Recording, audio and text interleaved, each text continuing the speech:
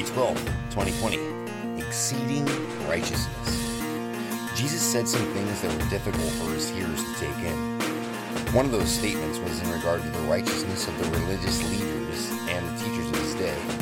For I say to you that unless your righteousness surpasses that of the scribes and Pharisees, you will not enter the kingdom of heaven. Matthew 5:20.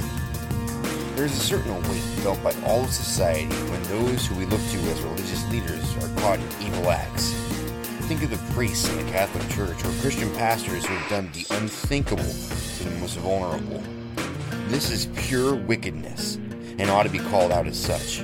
And it caught everyone completely off guard. Why? Because we look to these people as an example. They were supposed to be the people that we emulated, people that we looked to for a standard of morality. But alas, they failed. Why?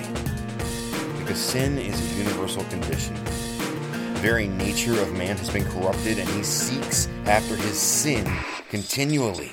Jesus' statement should not have been as shocking as it was, because man is sinful. And yes, that means that even the scribes and the Pharisees and the priests and the Christian pastors have a fallen nature. And there is only one solution. And Jesus told us what it is. Our righteousness must exceed that of the scribes and the Pharisees. It must exceed that of the religious leaders. That doesn't happen by being righteous by our own standards. This was the problem with the Pharisees and scribes. They were the standard in their own eyes and had become the standard in the eyes of those under them.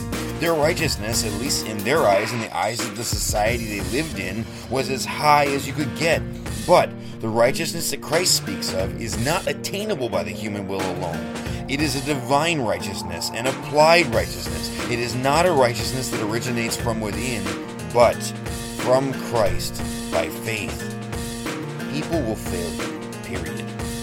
Christ will not.